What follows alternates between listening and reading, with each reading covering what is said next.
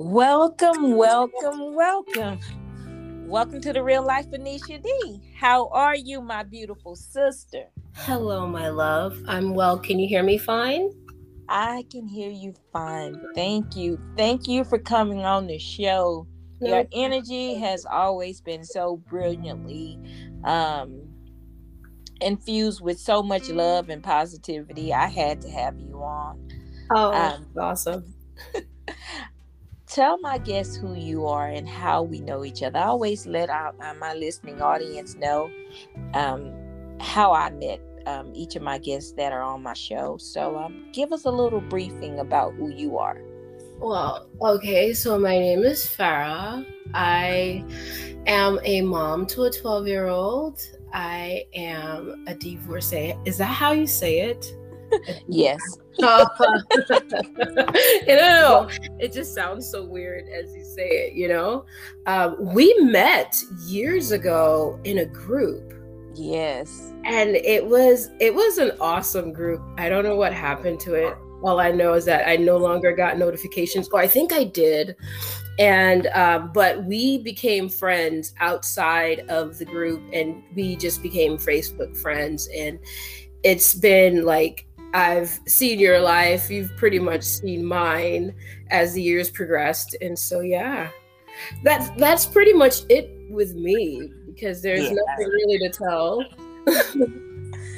No, we met through this group, and in a group there's always different dynamics and different personalities, and you click with who energy matches yours, and of course you click with your tribe.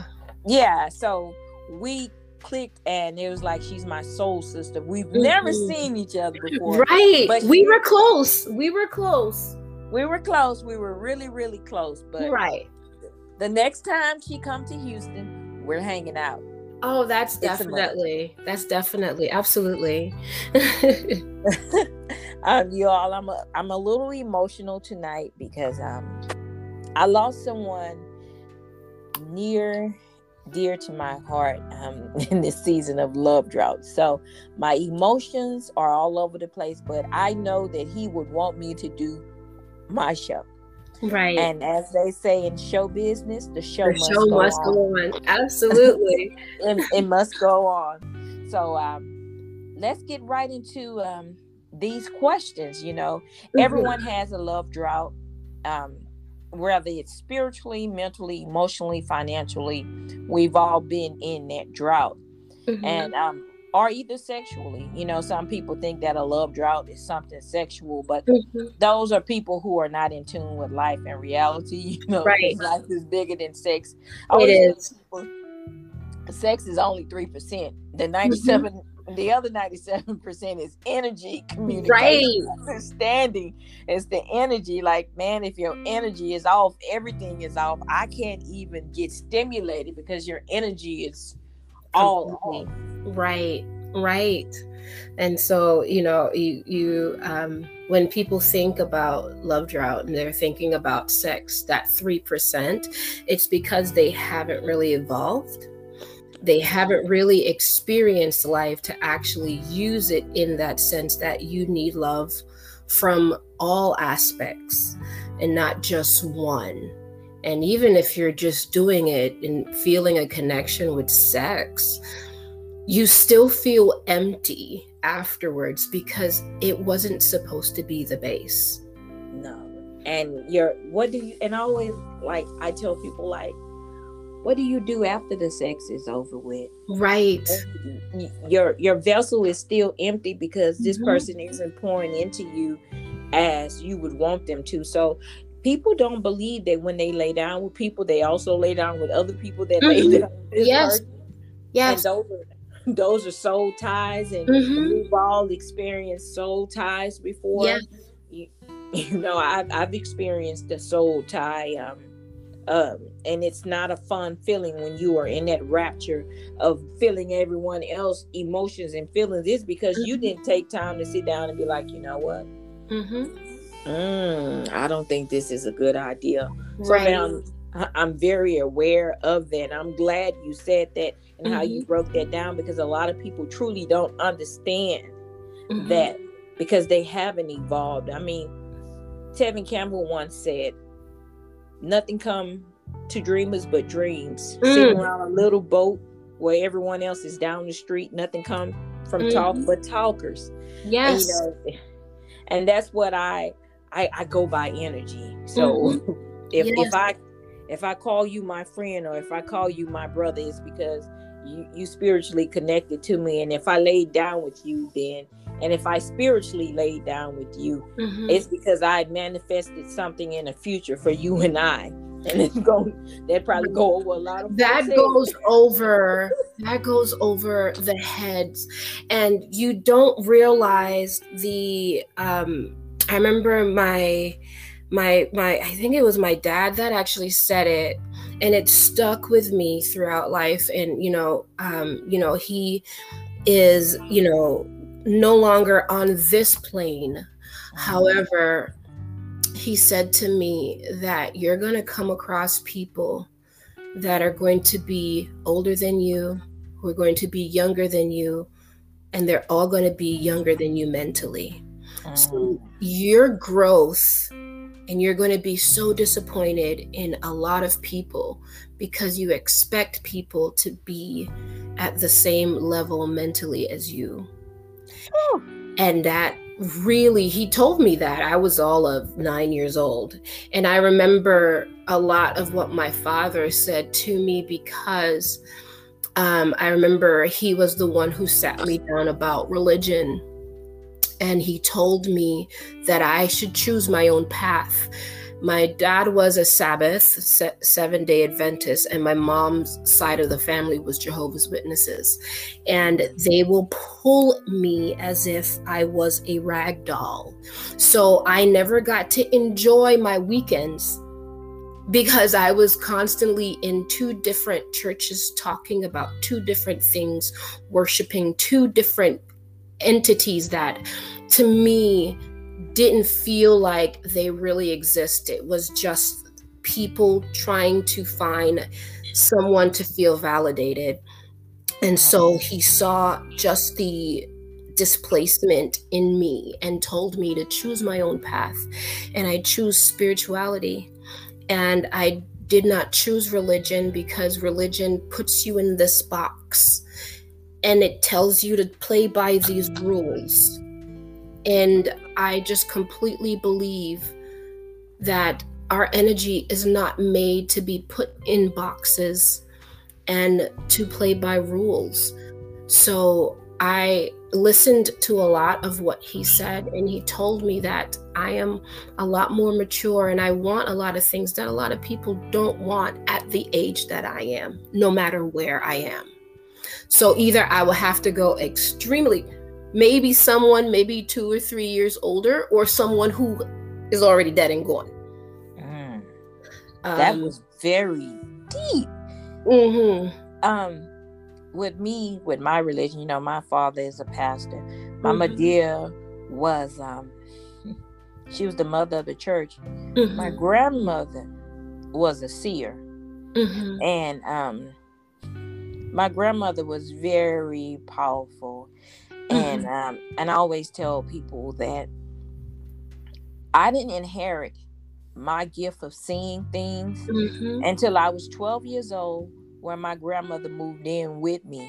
This was the same grandmother at 10 years old that told me that, Peach, make sure you have your own, because a man can get up and leave you and you won't have nothing.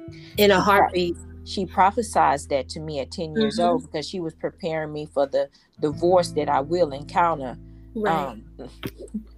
20 years, I was 10, so 20 years later, she prepared me for that.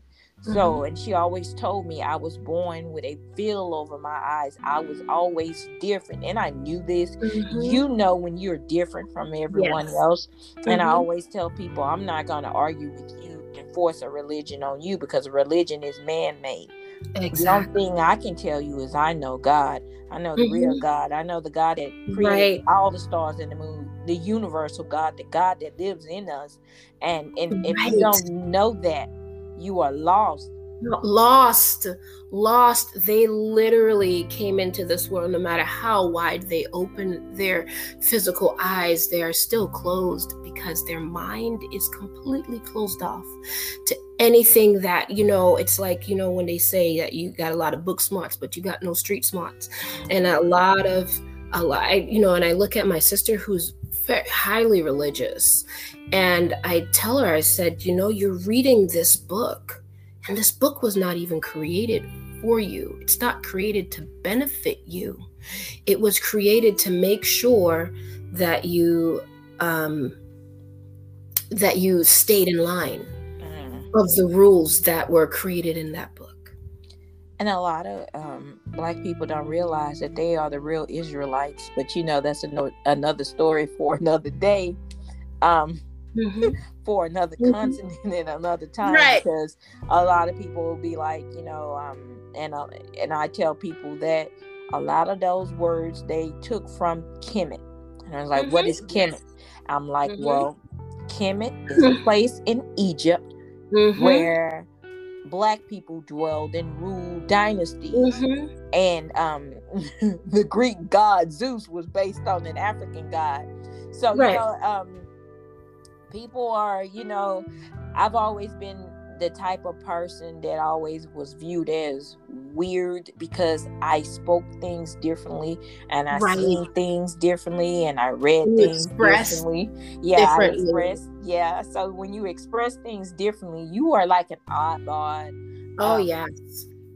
To your peers and to your family, and that causes you to be in a love drought as well, because you're searching for people to understand you as much as you understand them.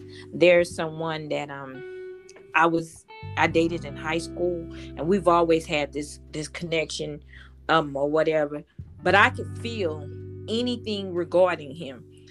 Anything, whether he's sad, whether he's frustrated, whether he's with another woman, or whether he's happy, or whether he's drinking, I feel it all. And when I call him out and tell him those things, he's like, there she go with this psychic stuff. But but it's the acknowledgement when he says it. It's almost an acknowledgement when he says, there you go with that, because you're speaking the truth. It's a spiritual thing that people must learn to come into grips with. Not a religion, but a spiritual thing. If you sit down and you sit still long enough, the universe will teach you, but you got to be willing to learn. And I was like, what is the universe? God isn't the universe. God is the universe, because God created the universe. And people are in a love drought. And they don't even know that they're in a love drought. Don't even know it. They think that everything is in their life is perfect and is going smoothly, and they're missing a key ingredients. And it's sad, because I try to open up people's eyes with different perspectives and different views, because I have everyone on from different backgrounds, different religions, because I'm one of those people. I can learn from anyone. I'm not going to judge you on your beliefs, because those are your beliefs. And I always tell people, if that gives you peace at night, keep doing it. If you're not out here killing, raping, and destroying Black people, or just destroying people in general, or raping women, keep that God that you serve, that peaceful God that serves you. Keep that God, because I always tell people, God never leaves us. We leave God. And I know I'm standing in the midst of this drought, and I know for a fact, I'm like, God, I need you. I need you, because I've lost so much, God, but I'm still standing. I'm still standing. And when you're still standing, you know that you serve a greater purpose, and no matter what you go through, you've endured some stuff over life and in life, and you wonder, like, why am I going through this? But it never was for you. Yeah, you're absolutely right.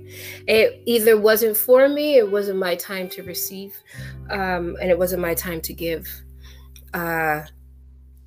You know, I always have this theory about this life that we find the beauty in it, but not until we see all the ugliness. That's when we appreciate the beauty. And I said, but this lasts very, very, it's a very short ride. And when I tell people, like, I feel like I'm a part of your tribe and I feel like you're a part of my tribe, it's because outside of this shelf life that we have, whether it be from 1 year old to 99, we never quite seem to make it to 99, but we have that range. It may expire before then, but feel deep down inside that we get to do this many times. They call a lot of us old souls. We've done this plenty of times. When we lose a loved one in the life that we are currently in, we mourn them because we won't be able to see them on this plane, but we can still feel them. Exactly. And so we kind of say, you know what, I'll see you later, and we mean it. Truth is, we mean it, because I tell my ex-husband, he has a girlfriend and she is very fearful of a lot of things that might take her life. And I said, hold on, none of us make out of this alive. We don't get out of here alive. We come out of here with experiences. And so we come back and we get to see each other again, or when we expire, we see each other again and we say, hey, you about to take this ride again? Like, yeah, I'll give it a try again. I know it has its ups and downs, but you know what? It's not a long ride. So I'm going to do this again. Time is the most valuable commodity that you don't get back. The late great Tina Marie, I love her. She has this song called Deja Vu. I've been here before. She says, you don't get it right. If you don't get it right, you'll be here again and again and again until you get it right. And people she was speaking, she was like a prophetess. She was speaking truth, because have you ever been at a place and you were like, oh, wait a minute, I've been here. I've been here before. Yeah, absolutely. Absolutely. Yeah, I've been here. And but those that are in tune with God, like I always said, no matter how flawed you are, if you're walking with God, you know. Oh my God, this is so deep tonight. This conversation is much needed. Much needed. It's healing of my soul as well, because I am, like I said, I am mourning a love that I loved. And I told you, I poured out to you what it was like with Shelby and I, and I've always been transparent, and it was days that we didn't talk. Right. Because I don't believe in blowing up people's phone. I believe talk. Right. If you want to talk to me, you'll talk to me. If I want to talk to you, I'll talk to you. And and he told me he loved me, and I'm like, I love you as well. He called me. I seen death on him. I knew he was going to die because death was right there, and I've seen death before. I'm going to share something with my listening audience tonight, as well as you, because a lot of people, they really don't believe that there's two worlds. Oh, absolutely. And I have a story after you have a story. There's two worlds. And my late mother, it'll be 7 years, August 19th. And you all, please understand me. I am speaking when I was in a spiritual realm, right? Because there's a difference between being in a manifesting world than being in. Can you hold for one moment? Absolutely. Sure.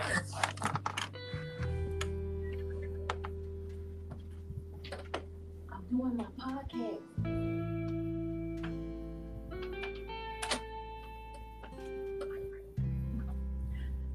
I'm sorry. That was That's my okay. that That's was okay. my earth tone daughter who's very aware of life and everything. She's very brilliant, and I thank God for Mm-hmm. that. My mom in 2013, December 13th, 2013, God allowed me to be in a field of barely wheat. I call that was my a spiritual drought that I was in. Mm-hmm.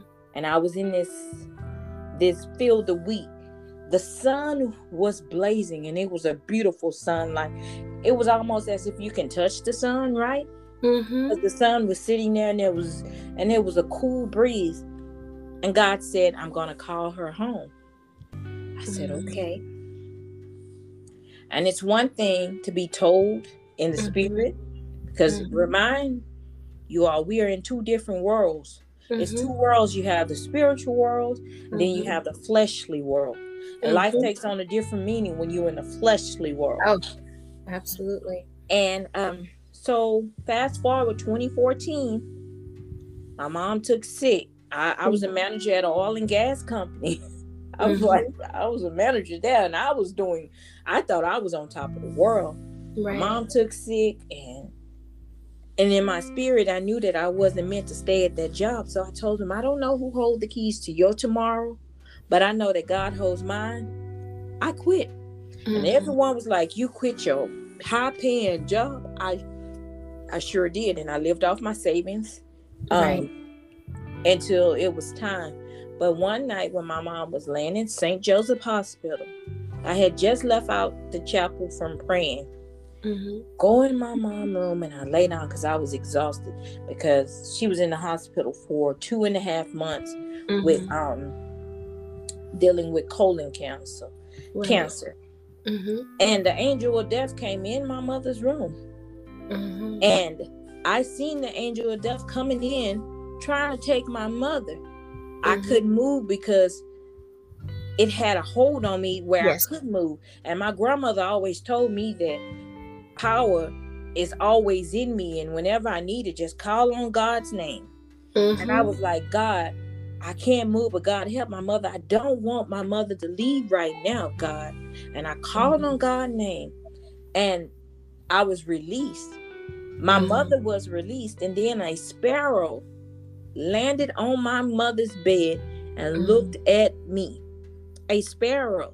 And this is in the hospital, and I seen this. People probably like, what the hell she's talking? It's real.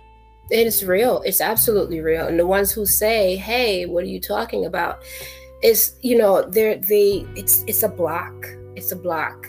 And just like how they have the one, is it the 1 or the 2% who rules the population versus the 98 or the 99% who are just the worker bees. And so you have a lot of closed eyes, closed mind people, because that's exactly how they're programmed to be. And people do not believe that. They didn't believe that. My grandmother knew. My grandmother, I can feel my grandmother right now. Like by me, I can feel her spirit. Right. My grandmother knew. My grandmother knew. My grandmother knew a lot of things that I would see in these visions, because, like I said, I inherited at 12 years old my grandmother's gifts of seeing things like people wouldn't believe what you truly know. They would think that you are just one cuckoo over the cuckoo's nest, and sometimes it's because they don't know, because they don't want to know, and you got to open up your mind and your spirit. Tell me about your experience. Listen, I gotta tell you, it's what you experience is 100% true, and there's going to be a lot of people who find it unbelievable because they are closed. And you're not going to spend your life explaining to them how this is very possible and how this is very true, because they're literally looking at you with their fingers in their ears. They don't want to believe anything but these are the same ones that will open up a book and read verses and chapters and tell you that what your experiences are completely fabricated. But look in this book here, in this Holy Bible, look what it says. And you're looking at them going, I'm telling you that I'm going through this and I've seen this. And you're saying, because I'm a mere human like all these others, I can't have these experiences. I've had, I gotta say, I was fairly young the first time I saw spirit attack my dad. And at the time, I grew up on the islands. And when I say Jamaica, I have to say Jamaica, and not Jamaica, Queens, New York. So I remember my uncle had visit from Boston, and I was about 7 years old. And my dad and my uncle were sleeping in the same room. And throughout the house, my dad had this humongous house because he was a musician. And, the artists, in those days, and I'm talking about like the early 80s, had these big houses and all these things. And I remember hearing doors and windows clattering. And I'm like, what's going on? And I'm like, I come out of my room, and it's me and my sister, one of my sisters, in a room. And I come out and I hear it extremely loud. And my brothers are hauling butt down the stairs, and people are coming up the stairs, and we're trying to figure out where all this is coming from. And we looked and we saw that it was my dad's room. And the door it's locked, but you hear it as if someone is banging, or there is a gust of wind that is almost like a hurricane wind. And I remember my oldest brother and my other brother, because I have 40-something siblings. And but it wasn't all of us in the house together. It was just maybe about 10 of us in the house at the time. And my oldest brother and my second oldest brother pried open the door, and it was like every time they moved it an inch, it just slammed on them. So they actually got it open, and you saw all of these spirits just above my father and my uncle, and they were both paralyzed on the bed. Mm-hmm. My first experience seeing that, and ever since then I saw it all the time. And I remember one of my brothers going downstairs, getting water, coming back upstairs, putting water in his mouth and making sure that he's spewing the water as my other brother is saying a chant. Mm-hmm. And I was scared because though I was raised on an island in the Caribbean, I was born in New York. I was born in Harlem, and I went down there at a very early age. I went down at 2, and I didn't come back here until I was 7, 8. So I saw that, my eyes widened, because I've never experienced anything like that before. And ever since then, I was able to experience people as they were leaving this life. And you're able to see the good and bad in people. Mm-hmm. And people don't believe when they approach you, especially a lot of men and women too, when they try to approach you and you're cordial, but you see them, and because you see them, you already know that you are protected by this shield.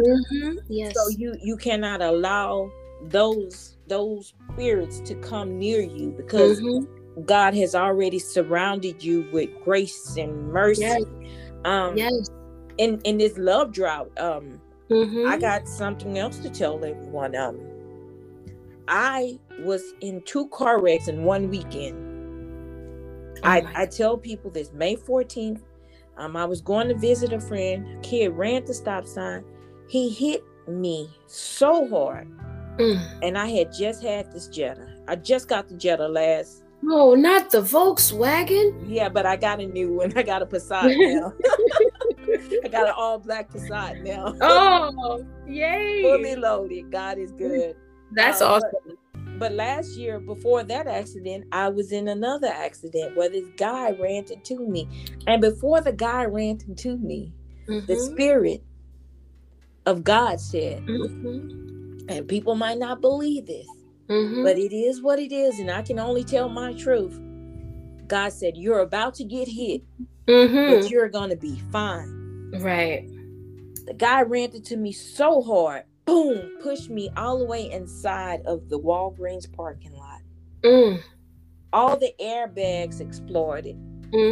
I was so shaken up. I knew I was going to be fine because God told me, you're going to be fine. Right. God said, you're about to get hit, but you're going to be fine. Right. I got hit. This lady opened the door for me, and because I couldn't get out the car. But yeah, that was one. The second accident, because this is a love drought. A love drought can be a spiritual warfare against you, but no weapon formed against you. It might form, but it won't prosper. So when you're walking, like I said, no matter how flawed we are, when you know God and God is walking with you, because we're not walking with God, God is walking with us. Right. No matter how flawed you are, that protection, that armor of God keeps you. This kid ran the stop sign. My car almost flipped over, and it was about to flip over, but it was a gush of wind that put me back on 4 wheels and pushed me inside the parking lot. I came out with no scrape, no nothing. Right. I was shaken up on that, and then my son was taking me to get a car, a rental car. This girl ran into us. Bam! Now that accident is the one that messed up my neck and my ankle, but I'm still standing. Praise God, I'm still standing. She hit us, and someone hit her. It was a 3-car accident, and it was a baby in the 3rd car. We all walked away. God's grace and mercy. So a love drought can be a spiritual drought.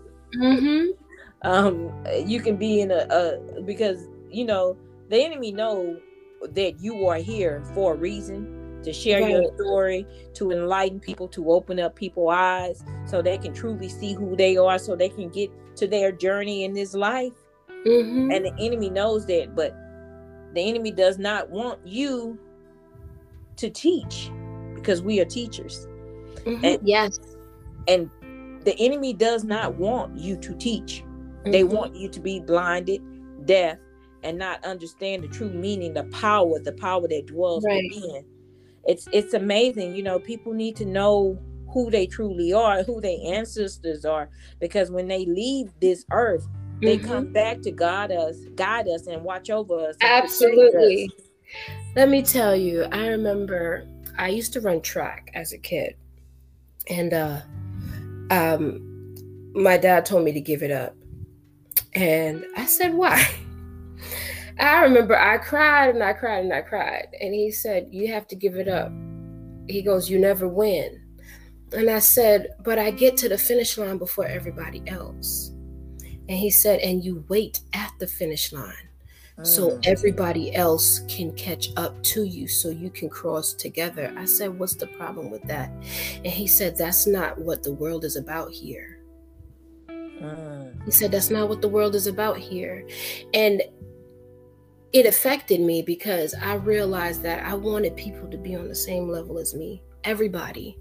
I didn't want it to be higher than anybody. I wanted everybody to be exactly where I am, so they can see the beauty that I'm seeing at the time I'm seeing it. And so I find that we are starved.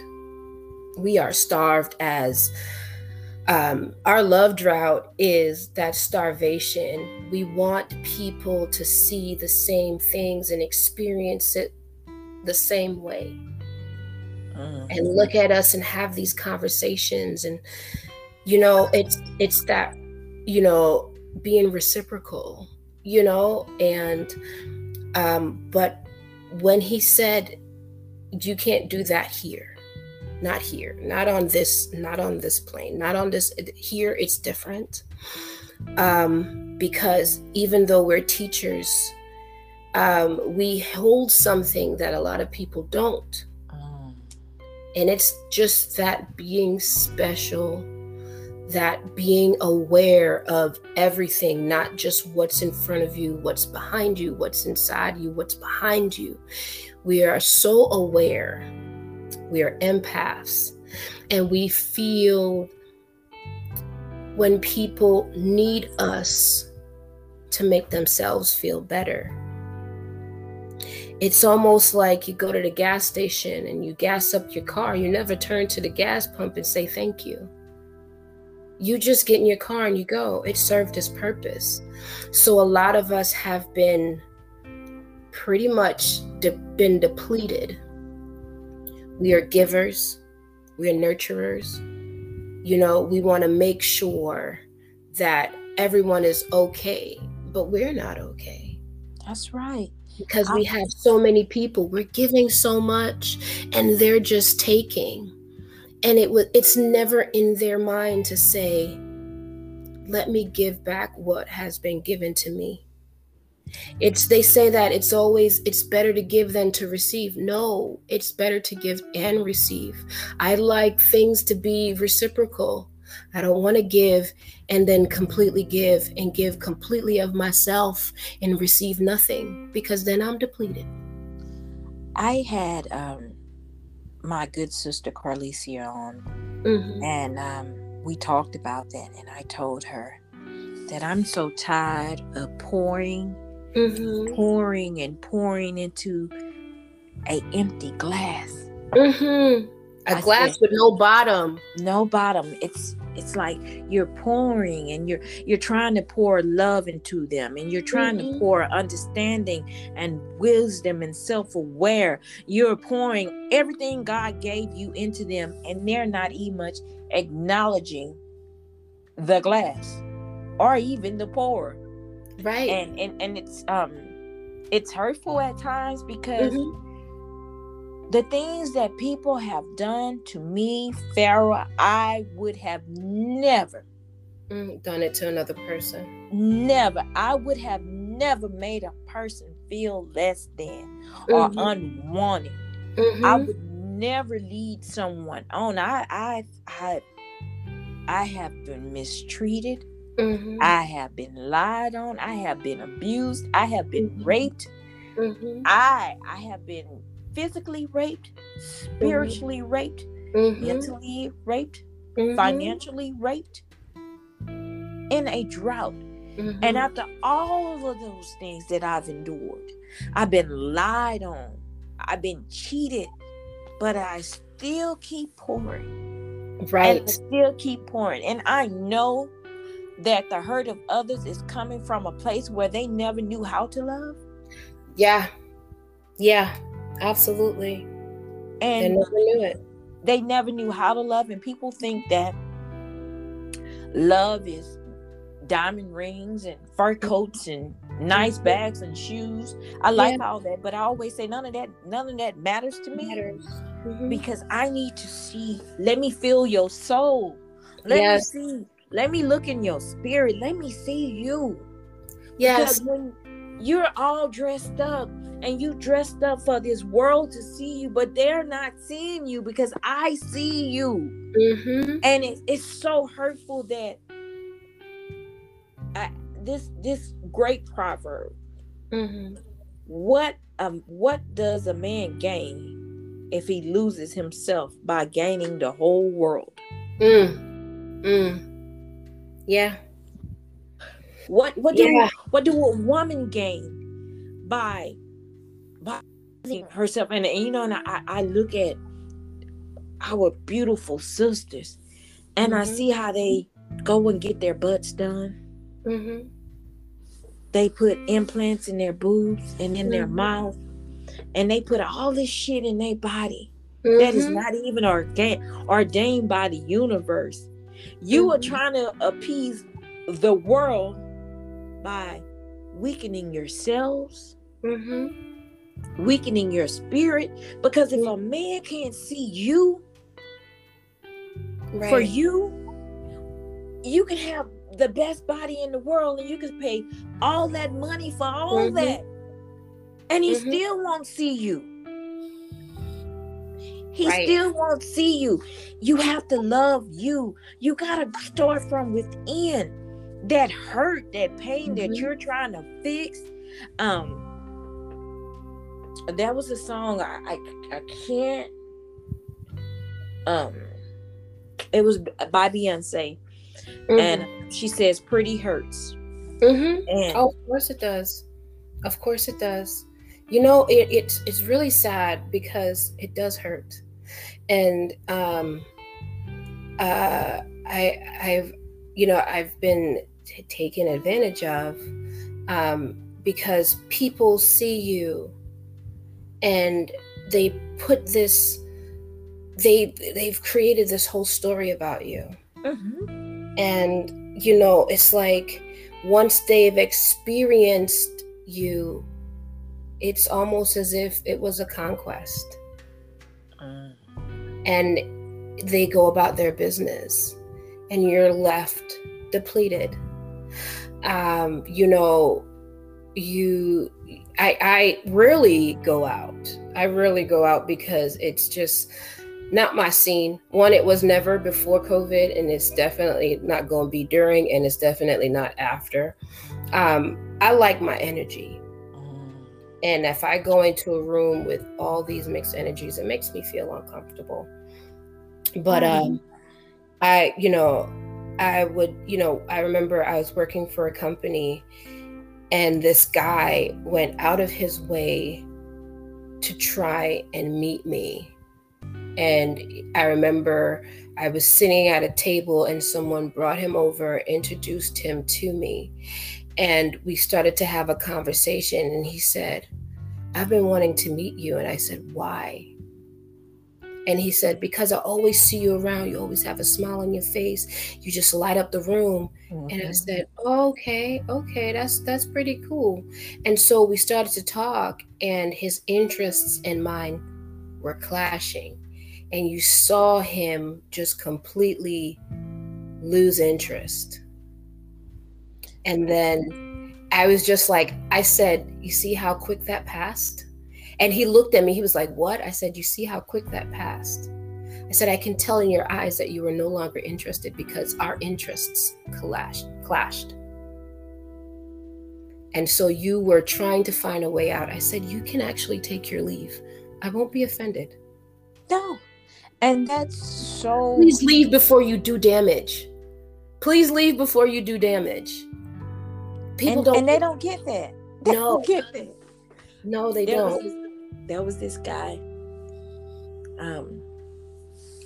And we reconnected with someone from my past. And we connected on levels, intimacy level. I've always known him. I known his spirit. I could always tell, like the same guy I mentioned earlier in the podcast. Well, he just stopped in midair. He stopped communicating, stopped texting me, stopped and I'm like, what's going on? Right. And I felt in my spirit it was another woman, right? And I told him, I said, "If you feel that you found someone else better than me, my only wish is that you be happy." Right. I don't understand why it's such a hard thing for people to just admit,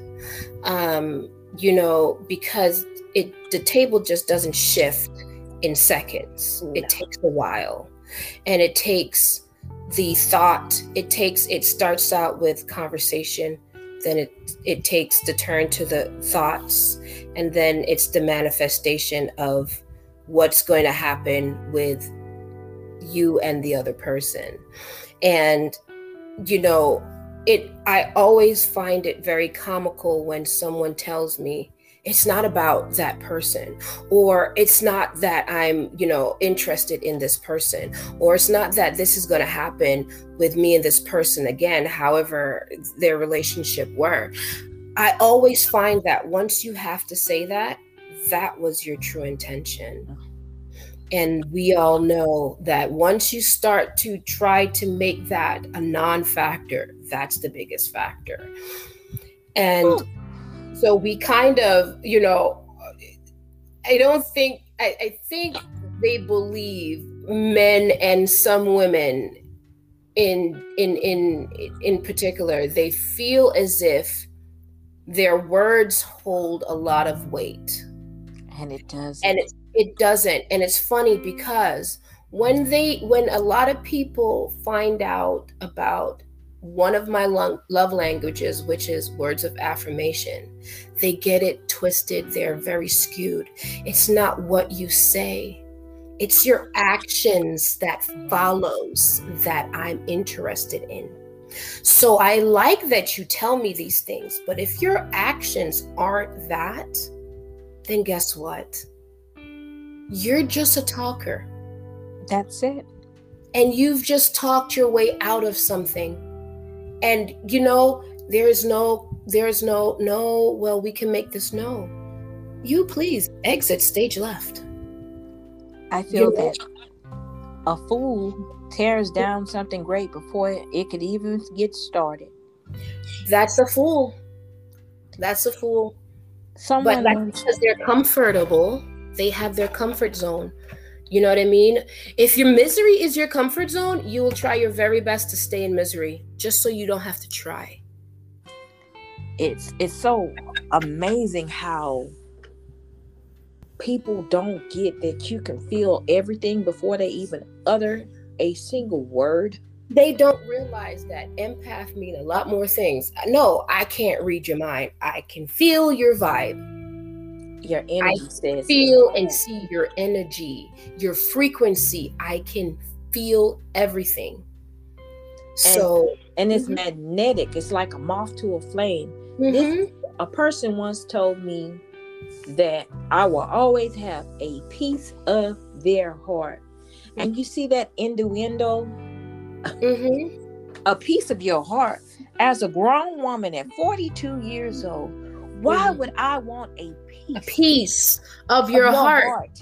As if you over here just giving it out like it's dinner at the table and everyone gets a piece of it. No, that's not what I require. I'm like, that is the most childish shit I've ever heard in my life. I was so angry with myself because when a person shows you who they were, whether it be younger or older, believe me, a wolf never changes. A sheep never changes their clothes. That person hurt me so bad in this drought that I questioned, did this person ever really love me as if I loved them? Because I would have never done that. And then all the stuff that I was going through, are you okay? I just want to know if you're okay. But here I am. I'm sending, are you okay? How's your family? Is everything okay with you? Give it to God. Trust God. But you're out here in this world, and you're not even much in the spiritual world. You out here in this second world, and you dancing with these spirits that sees you as prey. And the one person that was sent to you by God to pray for you, you decided that they wasn't good enough for you. Right. That's hurtful. Of course. And you learn to, and no matter what has transpired, I said, no matter what you have, how you have handled this situation between you and I will always love you, because my love is going to keep you protected. Right. My love is going to keep you and yours protected because of the love that I have for you, because it was coming from I manifested love, hope, peace, joy, understanding, and protection for your goings in and your goings out. Because even when you were overseas, I was praying for you. Wow. Yeah. Even when you were in a war that you shouldn't have ever been in, I was praying for you. Even when you decided to date someone that wasn't even on your level of praying, and because you really didn't find God until you had to endure some stuff, right? And even though Right. God was right there with you, you didn't Mm-hmm. find him because you was too busy dancing with these other spirits, right? But Right. I still pray for you, right? And no matter, and I'm like, no matter what you have done to me, I'm like, if you have found this dream woman that sets your soul afire, I pray for love, peace, and joy, because I wish no bad Right. on you. Right. But what you Right. did to me, the woman that God sent to help you, to heal you, and to show you that there is a woman that understands your heart, your mind, and your soul. Yeah. I was too much for you. Of course. Of course. You know, it's emotional. It's emotional because in that whole thought, in that whole testimony, you showed that in your world, you have created something with him in mind. And I'm not talking about God, but I'm talking about that interest, that person who decided to walk away. And I always say this, when they walk away, in their mind, they're thinking, you will be there when I need you. You will be there when this person no longer loves me. You will be there when this person kicks me to the curb. You will be there when I have no more partying left to do. You will be there when I have pined after someone else and cast you aside. You will be there. And you know what's going to happen? You won't be there. And that's exactly what I said. I said, the thing is how you handled it. Mm-hmm. Because you knew how I felt, because I've always been transparent. And if I told you that I loved you all my life, or I loved you since I was at the age of 15 years old, and I looked out for you and made sure you was good, even at that age, I was building love. I was sowing seeds of love, trust, honesty that would keep you on this journey of life. But you are so stubborn, and you can't see that because your cockiness and your arrogance of you being the man. You didn't see that. And then God brings me back to you after everything that transpired and say, okay, well, here she go again. And you decide, oh, I don't need her. And I always say that if sex is all that a person wants, then I think that a person should be upfront, right, and say, this is all I want from you. If friendship is all that a person needs from you, then I think that a person should say, you know what, friendship is all that I need from you, and stay at that level. Don't say all I want is friendship and then start with innuendos. Don't start with friendship and then try to get into that, outside of that friend zone and into something else, only to be just, friend zoned again. And I think that's the problem. I was friends with my ex-husband since before we got married, and we've known each other since we were 13 years old. And we got together in our late 20s. You know what I mean? And so that is different, because we literally started out as friends.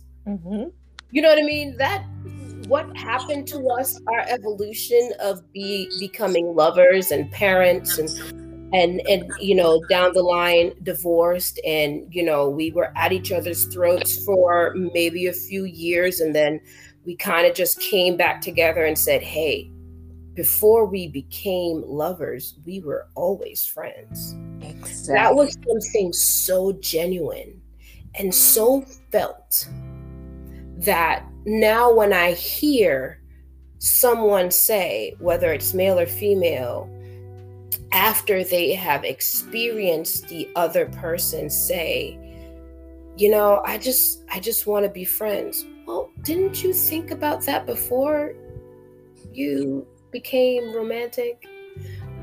Didn't you think that maybe that would have caused a lot more damage to do to a person? if you had just stayed friends. State your intentions.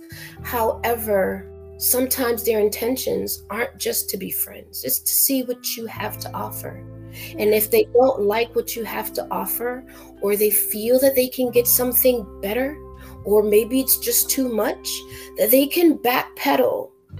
Yeah. And I think this world, from, I don't know, maybe from 2005 to now, I see a lot of backpedaling from men who say that they're men, but the backpedaling displays kids. And women who say that they're women, but backpedal and it's displays of kids. So I'm trying to find the disconnect of what happened. Don't you know what your true intentions are before you go into something? And do you always want to look like the good guy? But then, ultimately you'll look like the piece of shit at the end, right? Because you didn't state what your true intentions were. Hey, if someone came up to me and go, hey, I just want to have sex, you know what? I may just be in the mood for just sex. Exactly. But you didn't come to me with that situation. Because you came at me with your honesty and your truth. You didn't lie. You didn't lie. You said, no, that's what I just want. I just want us to have sex with each other. Right. And if give me the option of being invested. Yeah. And if that's in that season of what I want to do to have sex, then I will do that, because you and I both know this exactly what you stated and I agreed upon. But don't come in, take the love that I have for you and put it away for something you think that is better. And the crazy thing about life, the same people you meet going up, you see them coming down. The same ones coming down. You see them coming down, and then you realize that everything you ever needed in that woman was always in that woman that you left for the better, because you thought that woman was better than the one that God had sent to you to heal you, to nourish you, to grow with you, to build a foundation and grow a garden of love. Y'all were gonna plant these seeds together and expand it for generations to come. That one was there to help you to break those generational curses, or that man was there to help you break those generational curses. But because this woman wasn't small enough, or wasn't dark enough, or wasn't light enough, or because this man wasn't dark enough or light enough, you blew it. And then you finally get that box, I always tell people, be careful about that package, honey. How it's all wrapped up. When you get that package, you think now that you're in the best season of your life, but you opening up that package and you're like, ooh, there's a lot here. I didn't know all this was like this. What? What? She what? Yeah. She don't even clean up. What? But you know what the funny thing is? I gotta say, it gotta be, I don't know what the disconnect was between 2005 and now, because I came of age in the 90s. And I experienced men differently. And it's this I don't know whether it's the generation from the 30s to the mid 40s. I am starting to think that there is something completely just skewed, because they love these beautiful packages, and these beautiful packages are seriously damaged and toxic, but they're gorgeous on the outside. That's like buying a Mercedes Benz. And I always say this, it's funny how we idolize Mercedes Benz in this country. When it's a cab in another country, when it's a taxi in another country, the reason why we pay so much for this Mercedes Benz is because of the shipping. It's because of the shipping from the other country to get to us. We're paying all of that because it's coming from another country. So we get these nice, pretty little boxes. and we put ourselves in them, and then we give it to the person and we're like, here, take this box. And they're like, oh, it's so pretty. And as they start to unwrap and they open that lid and they go, what is this? What is this? This is not what I initially signed up for. Yeah, I was I was having a conversation with my good friend Bridget, and I work in the car industry doing accounting, and I said it's amazing how everyone expects me to have a nice foreign car, and I do, but I drive the car that owns. I drive the car that owns the Audi and the Range Rover. Right. That's a whole lot. That's a whole lot of stuff. I said, you know, the crazy thing is everybody wants a Lexus, but the Toyota is the one that owns the Lexus. That's what I'm talking about. Yeah. See, I love my little Honda. Yeah. My little Honda. And you know what? All the parts I can get on the fly. Yeah. You driving the car that owns Acura. There you go. There you go. I'm like, no, I'm good. So, you know, I find that it's funny because I take time for myself and I process a lot of things, and sometimes I don't want to hear another voice as I'm processing and as I'm preparing myself for healing.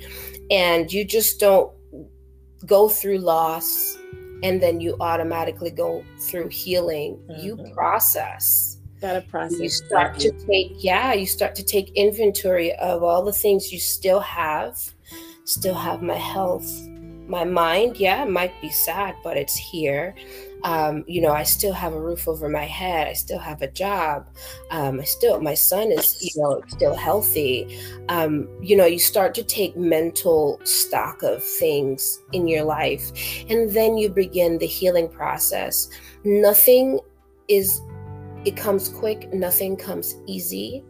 And if people look at me and see that smile and think that I've never been through pain before, yeah, it takes time, but what you're seeing is me, a warrior, coming through, having my healing time, my time to, you know, rethink and, you know, reinvent myself. I remember, you know, just, you know, coming out of a relationship and completely, you know, being distraught and saying to myself, I have to heal myself, because hurt people hurt people. And that's very, very true. And when you're going in your hurt, it's a denial that you're telling everybody, I'm happy, I'm good, I am good, until you hurt the next person. And they don't realize that. They don't realize the damage that they do when they do that. They don't realize it at all. It's amazing that you said that. I was in a relationship that was mentally and verbally abusive in 2019, and I knew that I was going to snap and be on the news. I know that's right. And so I had to put that person out of my home. I had to sage my home, and I saged it, and I prayed over everything, and I never looked back.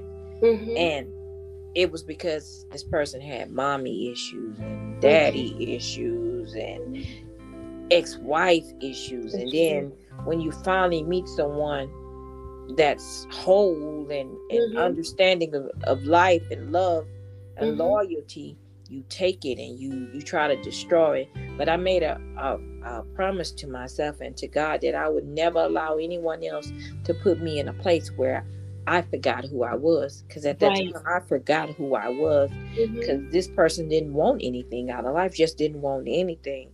So I took time.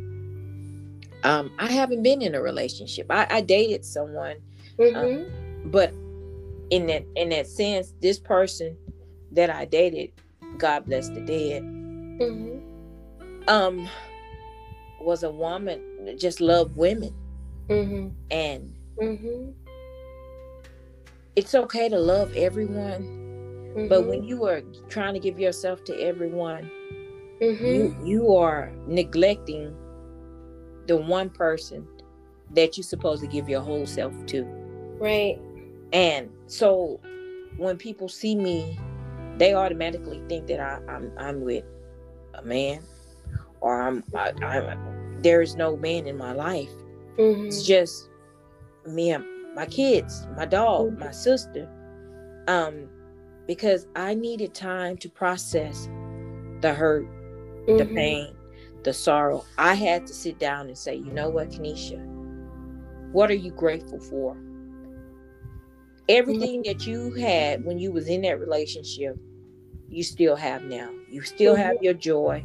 You Right. still have your peace. You still have your love. You still have your happiness. Yes, you are sad because you are human and your flesh do get weak in this drought. You do cry. But nothing was taken away that can't be restored. Right. Right. And Right. that's what I want people to understand. No matter what drought you are in, Mm-hmm. nothing can be taken away That that can't be. can't be restored. That's correct. Wow, my beautiful sister. I Mm-hmm. thank you so much for being on the show tonight, and I look forward to having you back. Is it anything you would like to say before we close this out tonight? Oh, you know what? It was a pleasure to be here. Um, and, I don't have anything other than, I wish you, the best in tonight. I know that it's painful. It's going to be painful for as long as you allow it. But never forget to always have that person. When you think of him, you think of just the good times, phone conversations you guys had. Never think about who he was with, and how he lived his life. Just think about how he made you feel at the end of the day, with conversations, with text messages, with phone calls. He is still with you. He's not on this plane. He is no longer suffering. This is a waiting room. This is a game. However you want to call this life that we live here, it is just an experience. It is just an experience, and we get to do it all over again. So I know that this is a hard time for you because I felt it. That's why I reached out to you today. Thank you. I just want you to know that I understand you. I overstand you. And I want you to know that I'm always here in your corner if you ever need me. Thank you, my beautiful sister. And I, likewise, I'm always here. I'm a phone call away. I'm a DM away. I am my sister.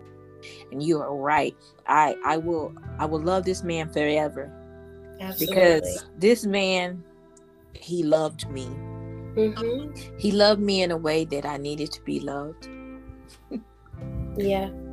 He brought a smile. It's hard to find that. Yeah, it's hard to find that. Yeah, he brought a smile upon my face. We had great conversations, and we had a friendship. Yeah, and it was a kinship, and it was something that you can't put into words because it's hard. It's not supposed to be put into words. Words are just man-made. I just know that after all I've been through, I am still standing. And I think more than anything that in this drought of mine, I have found so much compassion and understanding about life, journeys, hope, respect, respecting the spirit world, and respecting the rules of law and nature and gravity. And, I know it's a little deep for others, but you get it. Absolutely. I respect the elements of this earth. And I know that because I respect those elements, I am guarded, I am protected, I am watched over. I am in the process of healing. Yes. From a loss. But a loss isn't a loss, it's a lesson. It's a lesson about life. The timekeeper gives and the timekeeper takes. And with that, my beautiful sister, I wish you so much love and peace and joy. Yes, my love. Thank you so much. And likewise, always. Thank you for thank you for being a guest on this show. I thank you so much. Until we meet again, rise, my beautiful Phoenix. Rise, my beautiful. Thank you, my love. Blessings. Blessings, my love. Take care. Bye. Bye, honey.